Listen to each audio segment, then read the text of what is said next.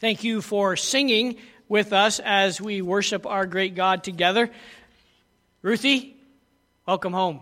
Good to have you back with us this morning. As you know, Ruthie's mom passed away, and much of the last several months of Ruthie's life was spent caring for her mom with great enthusiasm, and she loved doing that. She wanted to do that. It was her choice, and so she took all the necessary precautions as she cared for her mom, but now she's able to join us again and worship together, so we're thankful to have you back and know that we're praying for you as well as you work through these grieving days. But you know, Ruthie grieves as one who has hope because she knows she'll see her mom again in glory. What a great testimony her mom had, and we're thankful for that testimony that she leaves behind to her children as they live out their lives for Christ as well. All right, well, we're going to continue a study that we started last Sunday, the study in the book of Philippians. Kind of the underlying theme of the book of Philippians is about joy. You see on the screen it says, our joy is based in our salvation. Now, as a child of God, if you know Jesus Christ as your personal Savior, there is no reason for you not to have joy. Okay? That doesn't mean that you're always going to be happy, because the Bible never says that joy equals happiness or that we will always be happy. It does say, though, that we have the fulfillment of our joy.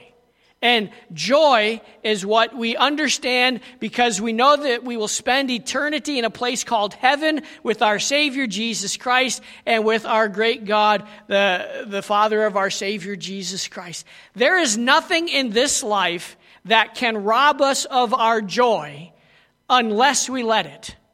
Paul also reminds us the secret to our joy is to be content in whatever situation we find ourselves in. He says, I have learned that whatever state I am in, to be content. Okay, that's not an easy lesson to learn. And sometimes God spends a lot of time trying to remind us of that. And we'll get into that eventually, but not quite this morning. You'll see the title on your note page, and on the screen it says, A Passionate Servant Knows Great Joy. And the title of the message is that word passion. I want to ask you this morning, what comes to mind when you think about passion? What is it that just kind of jumps into your mind? Love, okay.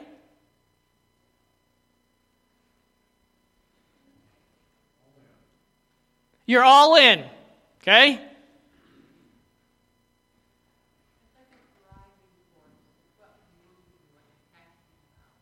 Okay, a driving force. It's what moves you. Steve? Zeal. Okay? Any other ideas of what passion is? Ezra? Ezra's smile is always passionate.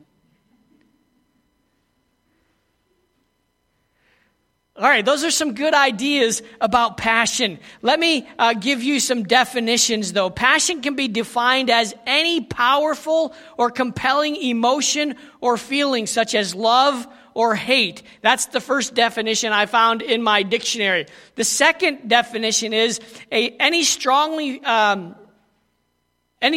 felt emotion, such as love, envy, hate, or etc. So one talks about just it being an emotion. Mostly we think of it positive. But in the second definition, it includes the idea of something that is hateful or envious. So like Cindy said, it's what drives you. You know, sometimes what drives us is positive, and sometimes what drives us is not always positive. It can be negative. Here's one thing that I think fits our context this morning. Passion, a passionate servant knows great joy. That means ardent affection or a strong liking or a desire for a devotion to some kind of activity, object, or concept. Now, here's the thing about passion. As we look at our world today, we see passion all around us, don't we? We see passion in sports. As a Yankee fan, I often go on the Yes Network's page, website, and I read the comments that other Yankee fans are making about the Yankees. Last week, most comments were calling for the firing of Aaron Boone, the manager of the Yankees. Terrible start, several games below 500. Still haven't reached back to 500 yet, but just not a good start to the season. And I was among the ones who were joining in and saying, we could do better with a different manager. In fact, I've told some of you, Aaron Boone's everybody's friend. He got to be everybody's buddy. Never gets in somebody's face and says, hey, get your act together. We're paying you millions and millions of dollars to go out there and play a game. Start playing it, will you? He doesn't do that. He just kind of like even keel, just goes along with the ebb and flow, always making excuses when the players don't play up to their potential. Lots of passionate comments about how the Yankees need something different to fire them up, to get them going. You can also be passionate about lots of other things in this world. We see passion in politics, regardless of what you think about President Trump. President Trump was passionate about America, passionate about doing what was best for the American people. There's plenty of people that are passionate in our world today about the BLM, Black Lives Matter movement. There's people that are passionate about racial justice or what they might call injustice. Then there's the issue of immigration, the southern border, and the problems that are going on there. There's the economy. There are people that are passionate about that. There's people that are passionate, and rightly so, about the right to life and the fact that life begins at conception, and there is no excuse for taking that life for any reason at all whatsoever. And the list could go on. The things that we are passionate about. You see, passion can be rightly placed or it can be misplaced. What I'm saying is that we can be passionate about the right things or we can be passionate about the wrong things. And as believers, our passion must be rooted in those things that are affirmed in the Word of God rather than just our feelings or our opinions. There's nothing wrong with having your opinions. My opinion is the Yankees are the best team in baseball. And yet many of you will say, take a look at the records, Pastor. You'll see they're not the best team right now. I have to give you that. Okay? But that doesn't stop me about being passionate about them. I turned the games on. In fact, we switched providers so we could watch, so I could get the Yankee games. You know, it's frustrating. I used to love it when WPIX would carry the baseball games. But now I hate it because our provider doesn't carry WPIX. And so I called him up the other day and said, hey, listen, I changed to you guys as my provider because I wanted to watch the Yankee games. How come I can't watch all the Yankee games? Well, we're very sorry, but we don't carry the WPIX in our lineup of channels. Woe is me. So now I have to figure out a different way if I'm going to watch those particular games. But you see, we're passionate about things. And sometimes our passion can be misplaced. But along the way, let's see what we can learn from Paul this morning as we take a look at this passage of Scripture in Philippians chapter 1. We're going to start with verse 12. Philippians chapter 1, verses 12 through 26. Should be on the screen, I think, if I did that right, Ryan. So let's stand together as we read from the screen Philippians chapter 1, verses 12 through 26. Philippians chapter 1, 12 through 26. But I want you to know, brethren, the things which happened to me have actually turned out for the furtherance of the gospel, so that it has become evident to the whole palace guard and to all the rest that my chains are in Christ. And most of the brethren in the Lord, having become confident by my chains, are much more bold to speak the word without fear. Some indeed preach Christ, even from envy and strife, and some also from goodwill. The former preach Christ from selfish ambition, not sincerely, supposing to add affliction to my chains. But the latter out of love, knowing that I am appointed for the defense of the gospel. What then?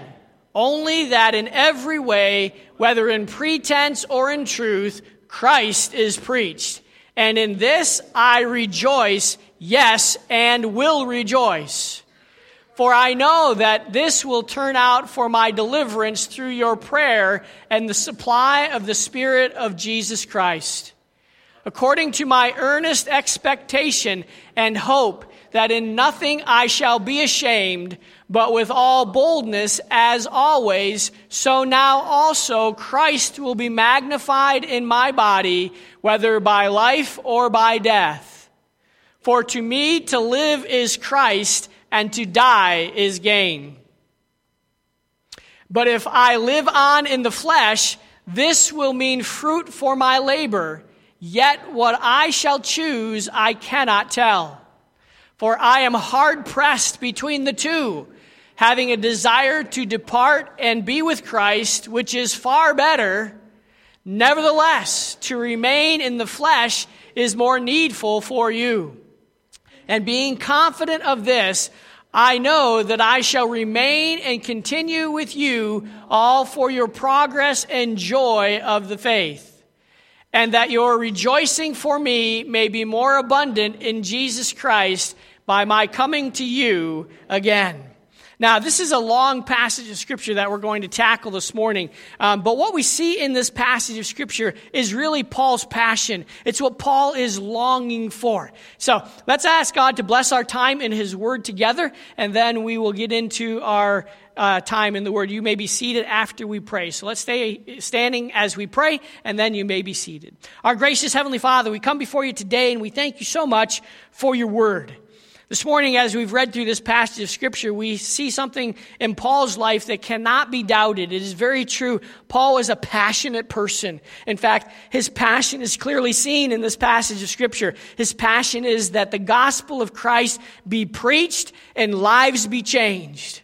And so, Father, as we open this passage of Scripture up this morning for further study, we ask that your Holy Spirit would teach us and guide us and help us to understand what you are communicating to your children today through the words of the Word of God that we have in our hands. Thank you so much for loving us and caring for us and sharing with us this morning from the heart of the Apostle Paul. In Christ's name we pray.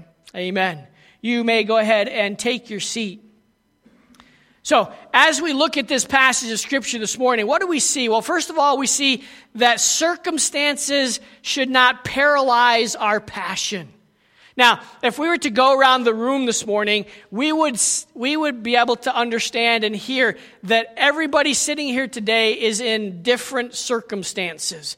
Your circumstances are different from mine, and mine are different from yours, and everyone could tell us what their circumstances are in life, and some of them might not be very pleasant right now at the moment. But all of us are in different circumstances. And Paul is pretty clear here that the circumstances that we face in life, whatever they may be, positive or negative, they should not paralyze our passion. Now, what happens? How do our circumstances paralyze our passion? Well, sometimes in our walk with the Lord, we get our eyes off of Christ. We get our eyes off of Jesus, and we get them on our circumstances. And here's the truth. Whether the circumstances are good or bad, if we're focusing on the circumstances, then we're not going to be focusing on Christ. And we're going to lose that passion for serving Christ. We got to make sure that our focus is always on our great God and our Savior, Jesus Christ. And how do we do that? Well, we focus on the Word. We focus on what God says about Himself in His Word. And that's why we spent so many weeks, months even, studying the attributes of God, because we wanted our focus to be on our great God, and our goal is to become more like our great God, more like our Savior, Jesus Christ. And Paul sets a great example for us by keeping his focus where it needs to be. And he even talks about his circumstances in his life. Paul's persecution did not dissuade him from his passion in Christ. What do we know about the Apostle Paul? What do we know about his circumstances as he ministered to the Philippian believers? In fact, you can actually start off by asking yourself, where is Paul writing this letter from? He's writing this letter from prison, okay? Now, can I tell you this? Prison in those days is not quite like what prison is today, okay? Prison's a lot different. Now, Paul was not necessarily in the jail itself, but he was under house arrest. Now, you know what that meant? That meant that most, if not all the time, Paul was chained to a Roman guard. So wherever Paul went, the Roman guard went with him. Little, if any, exception. Anything Paul said, the Roman guard heard. Any visitors that Paul had, the Roman guard was there listening in to the conversation and Paul lived and breathed beside the Roman guard. But before he went to prison, you know what happened to Paul? He was beaten. Severely beaten. He was mocked. Who is this guy anyway, this Paul? Who does he think he is? You can read in 2 Corinthians chapter 11, verses 22 through 27. That passage of Scripture gives us a summary of Paul's persecution. He was beaten and left for dead. He was left in the sea to drown. And he was not at all appreciated by those who were not Christians. And they did everything they could to make his life miserable. Paul was imprisoned on more than one occasion. He was beaten and left for dead several times. But you know what? Paul remained passionate about serving Jesus Christ. All of those bad things that happened to Paul only encouraged him to serve the Lord even more. So when you guys mock me about my I'm only going to cheer for him all the harder. I won't even talk about football this morning. But anyway, you see, no matter what happens in life, our passion needs to be rooted in who God is and what God is like, and even to some degree what God has done for us. And remember these words. Jesus said, "Lo, I am with you always, even to the end of the age." No matter what you're going through, Jesus is walking through it with you. So don't let the circumstances of your life paralyze your passion. Paul's persecution did not persuade him. In fact, that persecution and the life that Paul lived gave him a persuasive testimony. We need to understand this as we walk in these days. And these days might get worse and worse as a Christian. Things might not be what we are accustomed to for Christians. We might not be able to enjoy the ease of the Christian life in our country as we have up until this point. But remember this, persuasive testimony can come from contrary circumstances. What did Paul say here in this passage that we just read? He said, "The whole palace guard and all the rest are aware that my chains are for the cause of Christ." You see, Paul's current status of being in prison, chained to a Roman guard all the time, was a powerful testimony. He says the whole palace guard. That means that everybody that was a Roman guard that worked in the palace heard Paul's testimony. And it says here that they knew that he was in prison for one reason. Not for breaking the law per se, but because he was a passionate servant for Jesus Christ. Paul was in prison because of his testimony for Jesus Christ, because of his commitment to serve Jesus Christ no matter what. Paul knew his calling. His calling came from God. It's clearly articulated, and he knew his calling may in fact cause him to suffer great harm. In fact, Jesus told him that when he called him on the road to Damascus. You know, it's not unlike a lot of the prophets. God told the prophets, hey, you know what? When you preach my message to these people, they're not going to listen. Uh-oh. And you know what? They're not going to like it when you preach to them. And you know what? They might take it out on you when you preach to them. But you know what can be said about the prophets and be said about the Apostle Paul? What he said came from God. And he was not going to waver on that. So Paul had a persuasive testimony in spite of the contrary circumstances. And here's the last thing as far as the fact that circumstances should not paralyze our passion. these circumstances that you and I find ourselves in, they should not rob our passionate service, which results in joy. Should not rob our passionate service. You see, when you and I are serving God and we're serving Him passionately, you know what it produces in us? It produces a joy that cannot be taken away from us. You know what? Joy is a gift from the Spirit of God to every believer. You realize that? Joy is a gift. How do we know that? Well, if you go to Galatians, you don't have to. We had a little bit of a lesson on this from our kids on Sunday night. Galatians chapter 5 and verse 22. Should I ask the kids to quote that? Any of our kids, can you quote it? What does Galatians chapter 5 verse 22 say?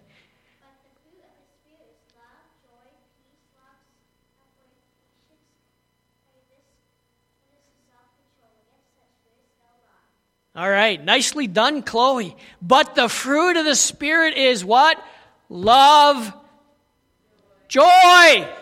Joy. It's right there in the fruit of the Spirit. You see, you and I have been given a gift from God, and joy is something that should be part of our lives.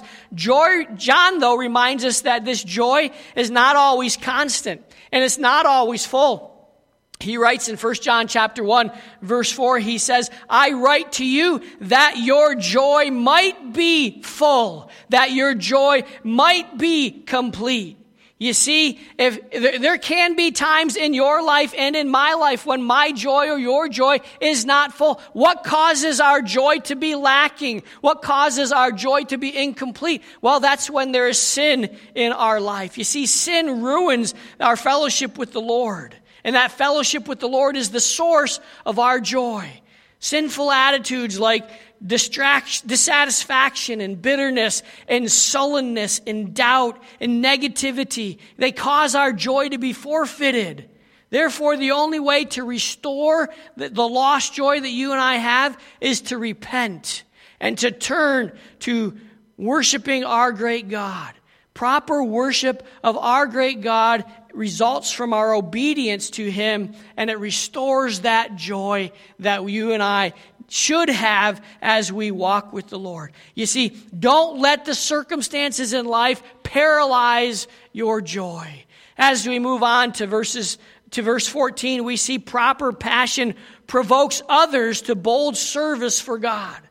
When you and I have a right passion, a passion that is rooted in the Word of God and in the character of God, our passion provokes others to be bold in their service for God. Paul set an example of faithful service to the Lord. And you know what that resulted in? You think, well, Paul served the Lord faithfully. He should be happy and he should get a pat on the back and everybody should be pleased with him, right? Well, Paul's faithful service to the Lord landed him in prison. But that prison stint didn't stop him. He remained faithful. Why did Paul end up in prison? He was in prison because he was a preacher of the gospel of Jesus Christ. You see, Paul, like us, are called to communicate the gospel. And communicating the gospel may not always be easy. Have you ever been a communicator of the gospel, the good news of Jesus Christ, and been ridiculed because of it? Mocked because of it? Laughed at because of it? It's not always easy. But just because it's not easy doesn't mean that we shouldn't do it. Even if the law tells us that we can't do it, guess what? We should still do it. We should continue to be communicators of the good news of Jesus Christ. And I'm thankful to, at least at this point, we haven't been told that we have to stop communicating the gospel of Jesus Christ. They haven't told us that we have to stop preaching the Word of God. But if they do, and when they do, we still do it. We keep doing what God has called us to do, to be communicators of the gospel of Jesus Christ, to be preachers of the Word of God, in season and out of season, whether it's popular or whether it's not possible. We never stop preaching or teaching the Word of God. We remain faithful to that calling in our lives. We also want to understand that Paul encouraged others by his example. You see, as a result of Paul's boldness, even in the face of beatings and mockings and imprisonment and other forms of persecutions, others were encouraged to be bolder in their service for the Lord, to proclaim the gospel no matter what. When you and I remain faithful, others will see that faithfulness and will be called and reminded to the same kind of faithfulness that we are exhibiting as we remain constant in our walk with the Lord. A good example, when you and I exhibit a good example to others, it can help others be more effective in their service. What is your goal as a Christian? What is my goal as a Christian? Is to be effective in our service for the Lord. We want to be effective ministers. We want to be effective communicators of what God has called us to in our lives. You and I, when we're passionate about serving our great God, guess what? That passion is contagious, and others will want to be more effective in their service for the Lord as well. You want to be contagious as a Christian. You all know, this won't be any surprise to you, that I love sports, right? I've had the opportunity to go to lots of different sporting events. I've been to rugby games at Newland Stadium in South Africa. I've been to professional cricket matches at a different Newland Stadium in South Africa. I've been to Yankee Stadium. I've been to, Progressive Field now in Cleveland. I've been to some minor league games. And you know what most of those games have in common? It doesn't matter the stadium you're in. You know what they try to do almost at every game? They call it the Mexican wave. You ever been part of the Mexican wave? Or a Mexican wave? What is the Mexican wave? Well, it's when you're sitting in the stands, and then across the other side of the stadium, you see people start standing up, and they throw their hands up in the air, and they sit back down, and it goes from one section of the stadium all the way around the stadium. And most everybody in every section, as the timing gets to them, they stand up, they throw their hands up in the air, and they sit back down. And it'll go around the stadium 2-3 times until it kind of peters out. Can I tell you this? If I'm at a professional game, or if I'm at any sporting event, I'm not going to be the guy who sits in the stand all by myself, stands up, throws my hands up in the air, and sits back down. I'm not going to do it.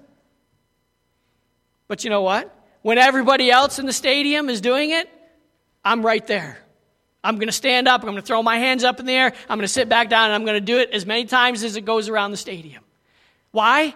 Because the enthusiasm of being at the game, the excitement of cheering for your team, just the thrill of being there is contagious.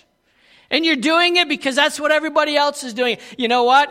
If it happens in the church, everybody's going to do it.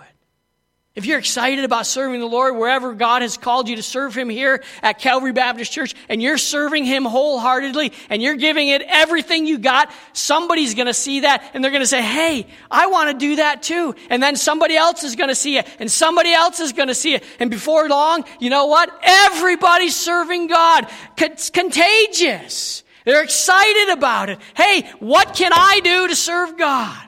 I want to be part of what's going on here in the ministry. I want to be faithful. I want to be a servant of the Most High God.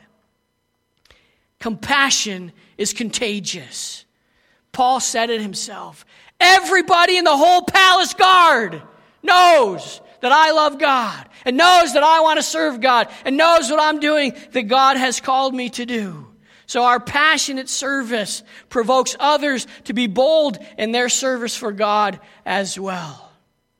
Here's another thing. As we work our way through the text this morning, we see the passionate service promotes Christ being magnified. Verses 15 through 20. We're not going to read it again because we've got a couple more things that we want to cover this morning. But listen to this. Passionate service promotes Christ being magnified.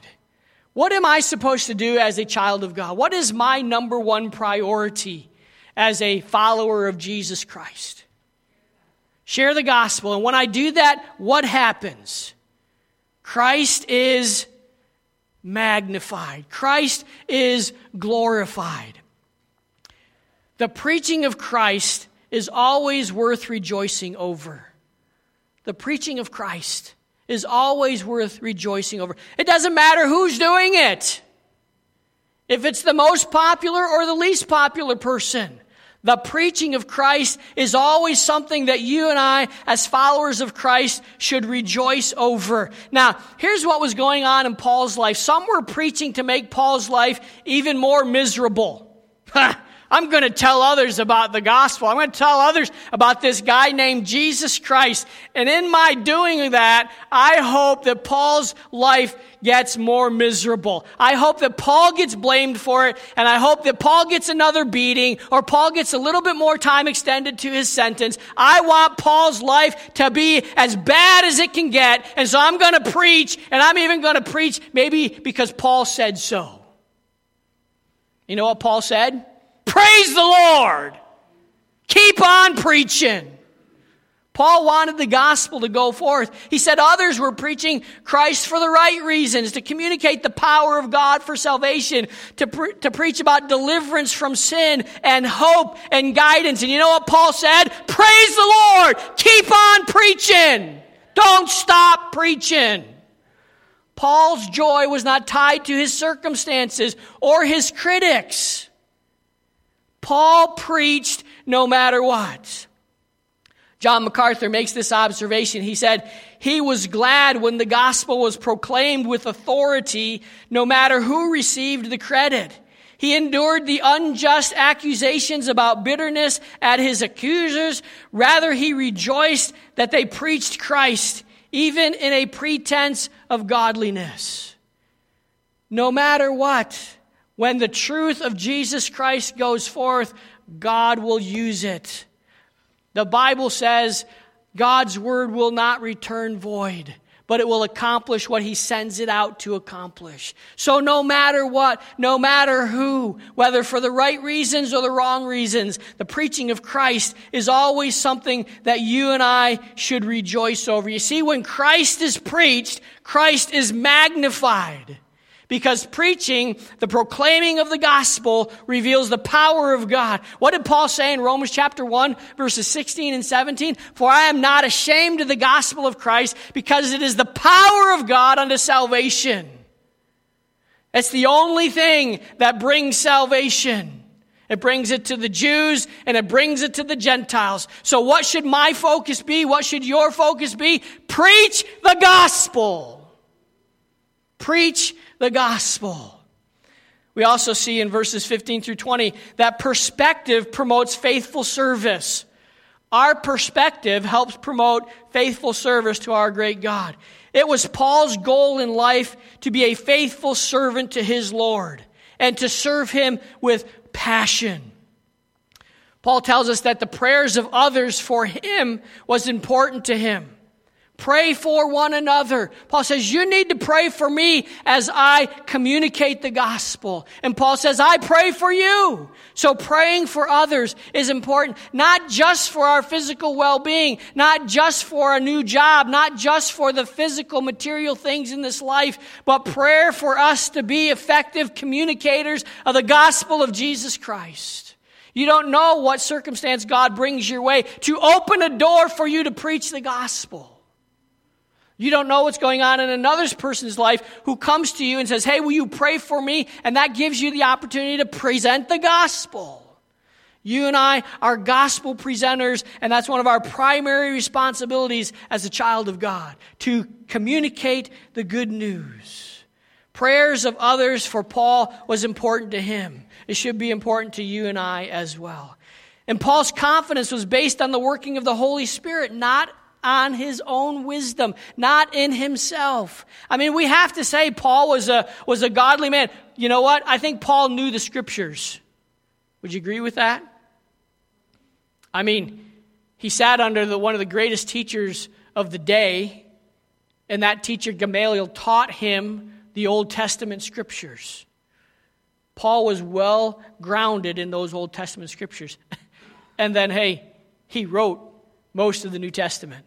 So I think it's safe to say that Paul was pretty well versed in the scriptures. But you know what? He didn't take his comfort, his hope in what he knew. He relied on the work of the Holy Spirit in and through him. We also see that his passionate service for Christ meant he had nothing to be ashamed about. Whether he was free or whether he was in prison, Paul was not ashamed. He says so. I already quoted Romans chapter 1. I am not ashamed of the gospel of Jesus Christ. Serving God did not bring shame to Paul's life. He didn't say, hey, you know what? I want to share the gospel with you. He said, hey, I've got some good news, and I want to share it with you. I want to tell you about my Savior, Jesus Christ. He was loud about it, and he was boisterous about it, and he wasn't ashamed. He was a communicator about the truth of the gospel message. And the same should be true of you and I. If we are busy serving the Lord and living in a way that brings glory and honor to him, others may not be impressed or pleased, but as long as God is pleased, the rest doesn't really matter. What matters is that I am honoring God with my lifestyle and with what I do. Well, another thing that helps us remember the fact that we can be passionate, and passionate service promotes Christ being magnified, is that Paul's future was promising. Now, remember, Paul's in prison, right? Paul doesn't know what tomorrow holds in store for him. He could be sentenced to death tomorrow. But you know what? Paul says, I can trust God, whether by life or by death. I want my life to glorify God, whether by life or by death. Paul was uncertain about what his future would be, but he was not in despair.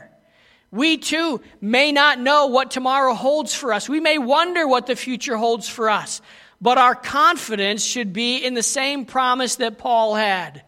Not in the philosophy of our government, not in anything else, but in who Jesus Christ is.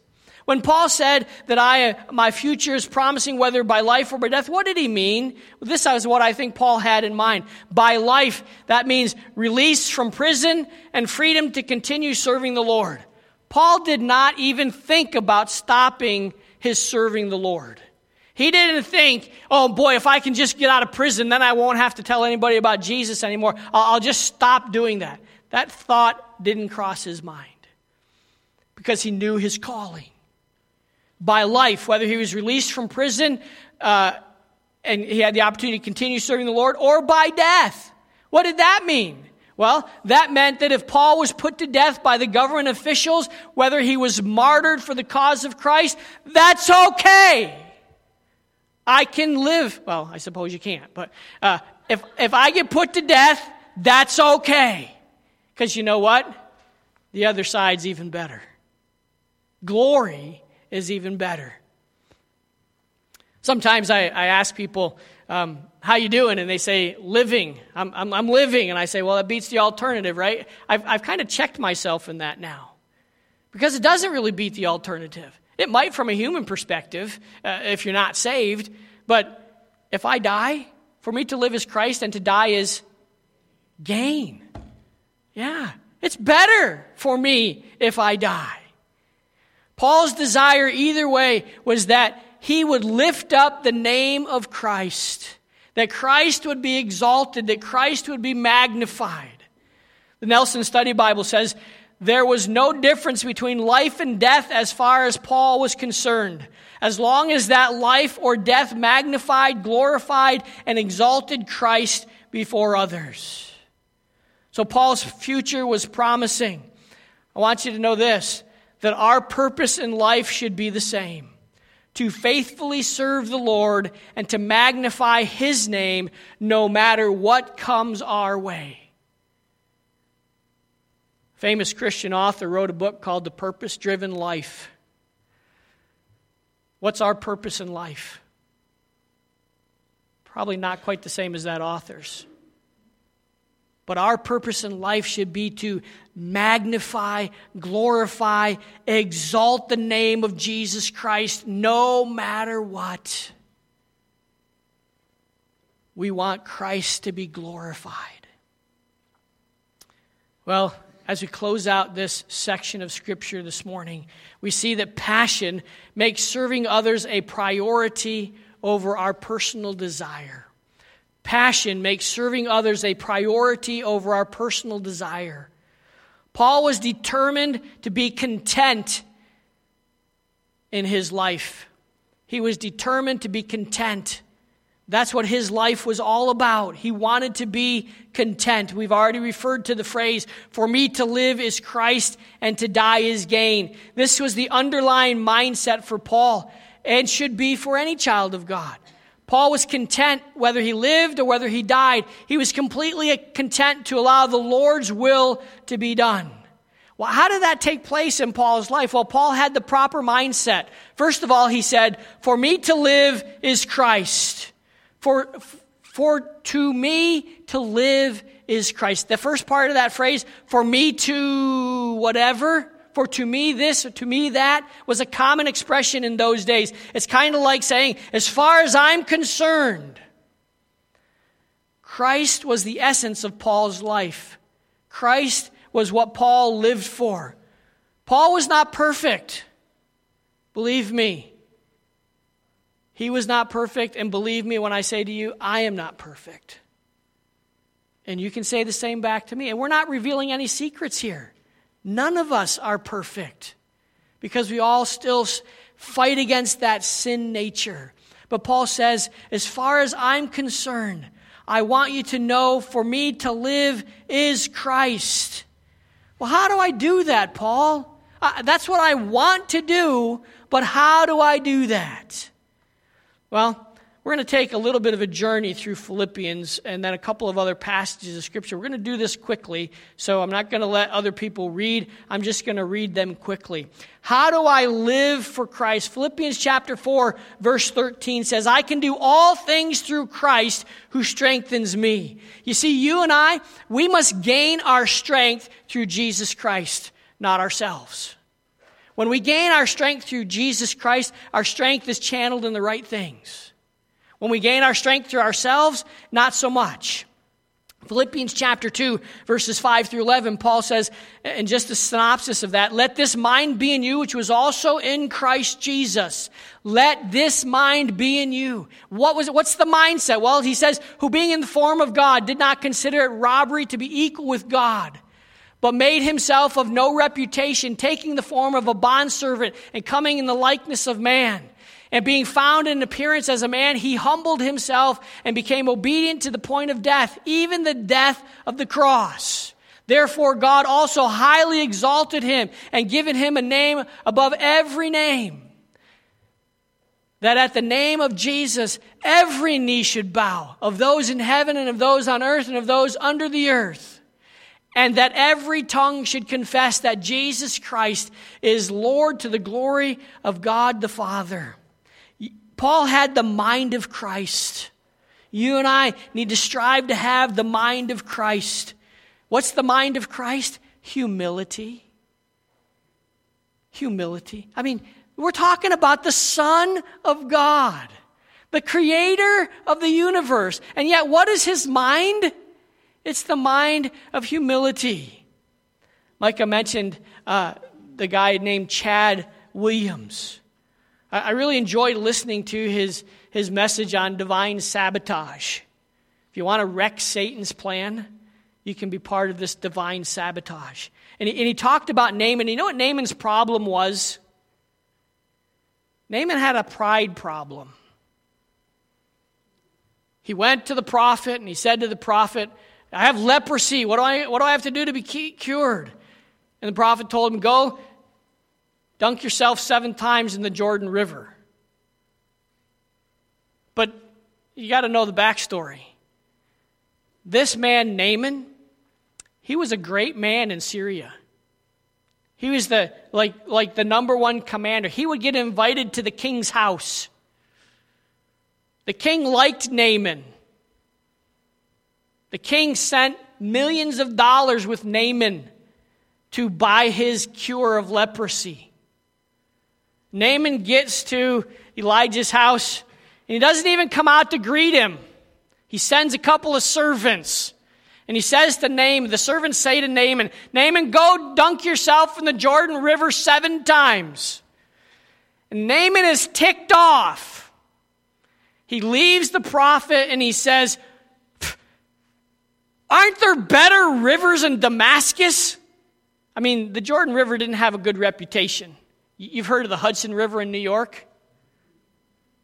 The Jordan, okay? Why do I want to go dunk myself in a dirty river? If all I have to do is dunk myself 7 times in a river, I'm going to go to where they're cleaner and better, back to Damascus. I don't have to do what this guy says anyway. He didn't even come out to greet me. What is his problem anyway? No, Naaman, what is your problem? In fact, some of Naaman's soldiers came up to him and they said, Master, what is going on? If he asked you to do some great thing, surely you would have done it. Without even thinking twice about it, you would have gone and you would have performed the task and you would have been healed. All he's asking you to do is go dunk yourself in the Jordan River. You got a point. So what does Naaman do? He humbles himself and he goes to the Jordan River and he dunks himself 7 times in the river. And on the 7th time, he comes up and he has baby fresh skin. Not just the leprosy removed and his skin returned to whatever age he was, but baby fresh skin. Yeah, you hold a baby, right? I mean, I love holding our grandchildren. I mean, the newborn babies, they just have this smell about them. And you snuggle into them, and you just hug them, and you love on them. And then you go back home, and guess what? For a little bit, you kind of smell like them. Not the spit up part, but you know. that maybe it's the baby powder or whatever it is, but you have this smell, and you're like, and their skin is so soft. Naaman got baby fresh skin, but what was required of Naaman? He had to humble himself. He had to get rid of the pride. You see, we can't be passionate servants and we can't have joy because pride and joy, they don't go together. But if we humble ourselves, if we have the mind of Christ, that passionate service will be real to us. You can't be like Naaman. You can't say it's my way or no way. You can't be like Naaman. You can't say, if I don't get it my way, I'm done. That's not right. Humility, the mind of Christ. We move on and we see in Philippians chapter 3, verse 8, yet indeed I also count all things for loss for the excellence of the knowledge of Christ Jesus my Lord, for whom I have suffered the loss of all things, and count them as rubbish, that I might gain Christ. I must desire to know Christ more than anything else. That word dung, I mean, Paul had quite a resume of accomplishments. He was in the Sanhedrin. He was taught by the teacher of Israel. He had all kinds of credentials. He had lifetime employment persecuting the church. He could go wherever he wanted. He could do whatever he wanted. And yet he says, I count it all as rubbish. You know what that word rubbish is? It's worse than garbage. It's dung. That's what the original word is. Count it all as dung. Absolutely useless. Has no meaning for it. Paul says, my desires, my own accomplishments is dung. But I want to understand things the way Christ would have me live my life. I want to gain Christ. That's the mind of Christ. Philippians chapter 3, verse 9, and being found in him, not having my own righteousness, which is from the law, but that which is through faith in Christ, the righteousness which is from God by faith. You see, you and I, we must realize that we are only righteous because Christ's righteousness has been imputed to us, not because I am righteous in and of myself. I have no righteousness to bring. My righteousness is as filthy rags. Philippians chapter 3, verse 1, and then down to chapter 4, verse 4, Paul says, finally, my brethren, rejoice in the Lord. That's verse 1 of chapter 3, and verse 4 of chapter 4 says, rejoice in the Lord always. Again, I will say, rejoice. What is Paul saying in these two verses? No matter what, We need to rejoice in Christ. It doesn't matter what's happening in your life. Rejoice in Christ. 2 Corinthians chapter 5, verse 15 says, "And he died for all, that those who live should live no longer for themselves, but for him who died for them and rose again." We must want to live for Christ. Why? Because Christ died for us. And because Christ defeated death on the cross, defeated Satan on the cross, he rose again from the dead. So I choose to live for Christ, my great God, my Savior. Galatians chapter 2, verse 20, we all know this. You could probably quote it with me. "I have been crucified with Christ. It is no longer I who live, but Christ who lives in me. And the life which I now live in the flesh, I live by the faith in the Son of God, who loved me and gave himself for me." We need to live by faith. And what is faith? Believing that God is able to do what he said he will do, and ordering my life accordingly. Where do we find what God says to do? Right here. You got it, Caleb. In the Bible. We don't find it anywhere else. We find it in this book. That's the only place God is going to give you his will for your life. You look to the book. You live by the book. You let the book determine what you do and what you don't do. We live by the faith in the Son of God who loved me and gave himself for me. Well, we need to keep moving. Not only do we need to have the proper mindset, but we need to be in, part of the proper mindset is understanding that we will have a promotion to glory. If my life ends today, where do I go? Where do I end up? I end up in glory in the presence of my great God. To die is gain. Paul's physical death would mean that he would be with Christ. His earthly sufferings would cease. Not only was Paul beaten and imprisoned and left for dead, Paul had this constant thorn in the flesh. He says it was given to him by God to keep him humble.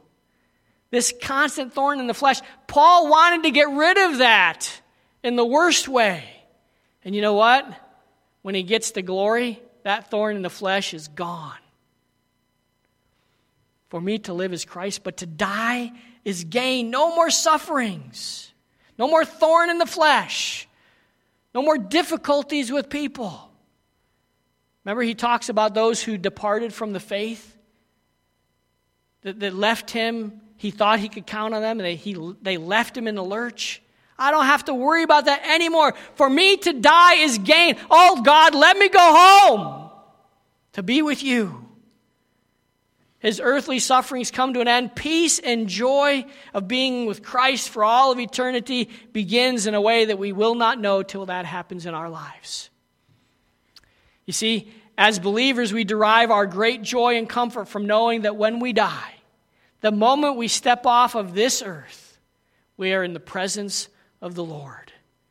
Promotion to glory. How do we know that's true? Well, Luke chapter 23, verse 43, we see the repentant thief on the cross. He says, Jesus, remember me when you go to paradise. What did Jesus say to the thief on the cross? Today you will be with me in paradise. No purgatory, no soul sleep, but today you will be with me in paradise. 2 Corinthians chapter 5, verse 8. We are confident, yes, well pleased, rather to be absent from the body and to be present with the Lord. Paul says, when my body ceases here on this earth, I will be present with the Lord. Philippians chapter 1, verse 23. I am hard pressed between the two, having a desire to depart and be with Christ, which is far better. Paul was happy to go to be with his great Savior in Jesus Christ, who was in heaven. He could imagine how great it was going to be. So I guess he had a step on Mercy Me who says, I can only imagine. You see, Paul knew what was facing him. He knew what it was going to be like to see his Savior. He wrote about it, to walk on those streets of gold. He couldn't wait. But he also was happy to wait if that's what God wanted for him. I like the words of William Hendrickson as he explains why dying is better. He says, note the words, to depart and be with Christ. The apostle knows that when his soul departs from this earthly life, it is immediately with Christ. It does not go out of existence until the day of resurrection, nor does it go to sleep. It at once enjoys blessed fellowship with the Savior. That is very far better than to remain in the flesh. Did you like that phrase? Very far better. Sounds the way like a toddler might explain it.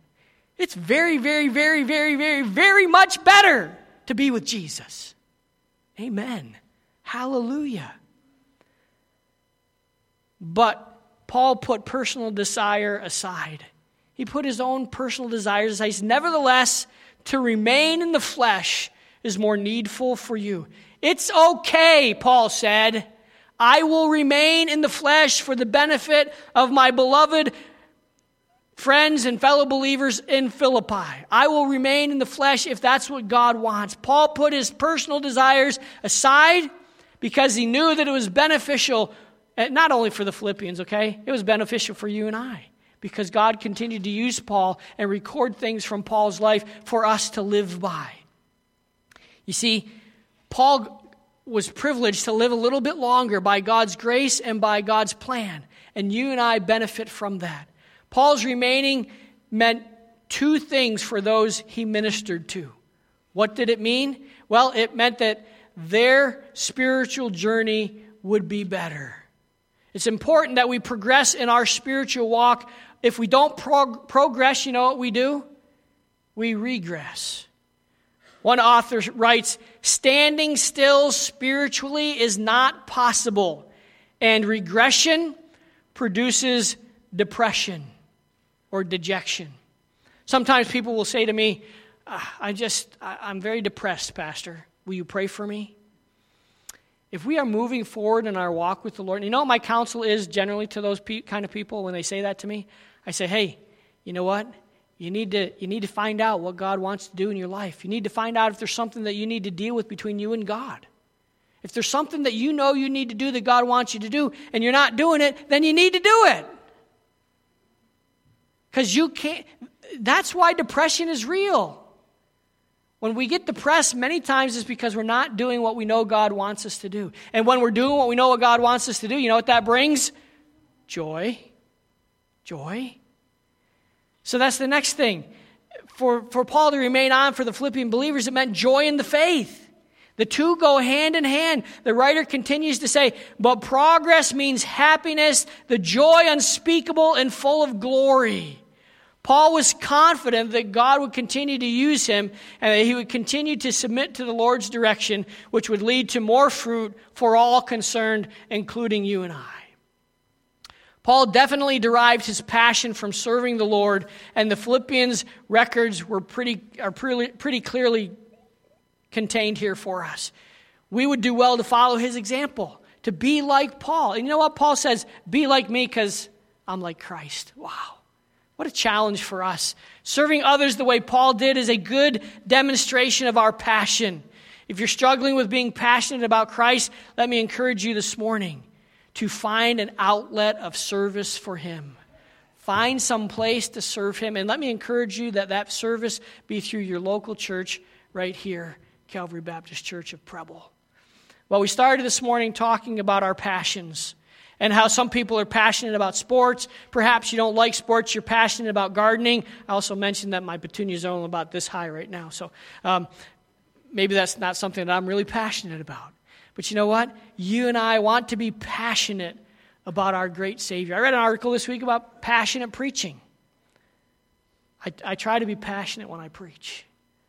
Why? Because I want it to be contagious. I want it to rub off on the followers that Christ has entrusted to my care. So as we are passionate about the things that God calls us to, let it be lived out in our lives. In fact, if we are passionate, we can't help but let it be lived. I can't help when somebody asks me a question about the Yankees, but to get excited about it. And you know what else? When somebody asks me a question about the Word of God, I can't help but get excited about it. We need to be passionate about our relationship with God. As children of God, our passion is directly related to the closeness of our relationship with Christ. And the closer we are to Christ, the more we'll want to serve him. Let me close this morning with the words of a song by Aaron and Jeffrey. It's called Leave a Legacy. The song goes like this. I want to live with pure intentions. Speak with words of grace. Boy, is that important or not? Speak with words of grace and judge through eyes of mercy. I long to choose with holy wisdom and walk down paths of peace, taking love to every soul in need. I want to leave a legacy of a servant who believed that the world could still be changed by just one life. I want to leave a legacy that years from now they'll see that I lived for only the cause of Christ. If I could clearly see tomorrow, my humble prayer would be that every heart would beat with true faith. If I could somehow shape the future, I would hope and pray I'd touch the lives by the way I live today. Oh, to make a difference by living day to day as a reflection of God. I want to leave a legacy of a servant who believed that the world could still be changed by just one life. I would want to leave a legacy that years from now they'll see that I lived only for the cause of Christ. When you and I are used to lead others to Christ or to encourage others in their walk with the Lord, it surely produces joy in our lives. So our title this morning, Passion for Service Produces Joy, or we could say, Passionate Service Results in Joy. And as I said, may that service that you are striving to carry out for the Lord today be service that is through the body of Christ where He has placed you, right here at Calvary Baptist Church. And can I say one other thing? When we get to the idea of passion and joy and all of that kind of stuff and encouraging others, your presence here is an encouragement to others. You say, how so? Well, that verse that we often use in Hebrews chapter 10, not forsaking the assembling of yourselves together as the manner of some is, but so much more as you see the day approaching. In other words, as things are getting worse and worse, and can I ask you, are they getting worse and worse in our world? Yes, they are. They're getting worse and worse. So much the more as you see the day approaching, what are we supposed to do? Come together to encourage one another. You don't only come here to church to worship God, but you come here to serve God, and you come here to encourage others. So as you do that, keep those things in mind, and realize that doing that brings great joy to our lives and to the lives of others. Let's pray.